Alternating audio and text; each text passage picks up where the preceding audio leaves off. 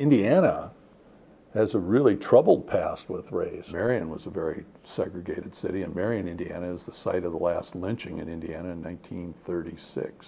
And I think that north central swath of Indiana, Anderson, Kokomo, Muncie, Marion, Elwood, Indiana used to be like the Klan capital of Indiana. So, I mean, the Klan was very powerful in the state. Obviously, everyone at VU knows that they were playing a role as bidders on the property back in the mid-20s. And even at Notre Dame, Knute Rockne, one of his players was beaten up there was a Klan convention going on in South Bend around the same time as that, if I remember correctly. And the rest of the team went to avenge his beating, and Rockne headed them off, which was a good thing because probably some of them would have been killed. But I often ask students, why did they beat up that Notre Dame player? And they said, well, he was black. And I said, no, they didn't have any black players. He was Catholic. They often forget that the Klan didn't have much use for people of color or Catholics. My memories of Valparaiso, and I know, since I'm a history teacher, and I know a lot about Valpo, and in 1959 there were 12,500 people in Valparaiso. It's 20,000 less than today. Valpo was lily white when I was a kid growing up. Porter County as a whole had been this kind of, island.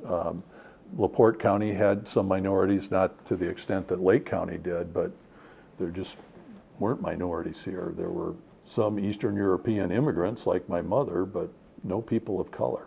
People probably felt that they liked Valpo without any African Americans, and I'm sure there was an element that wanted to keep it that way, but I'm sure those elements existed in places like Gary, where there were African Americans who had come up from the South during the Depression looking for work. It's just part of Valpo's past. It may not be a part that we should be especially proud of. Courageous people like Walt Reinert, Carl Lutze, and others, though, who championed this movement of people, did bring about significant change. And I think there eventually, most people, I'm sure not everyone, accepted the fact that our community was changing, and it's hard to argue with the values of a diverse population.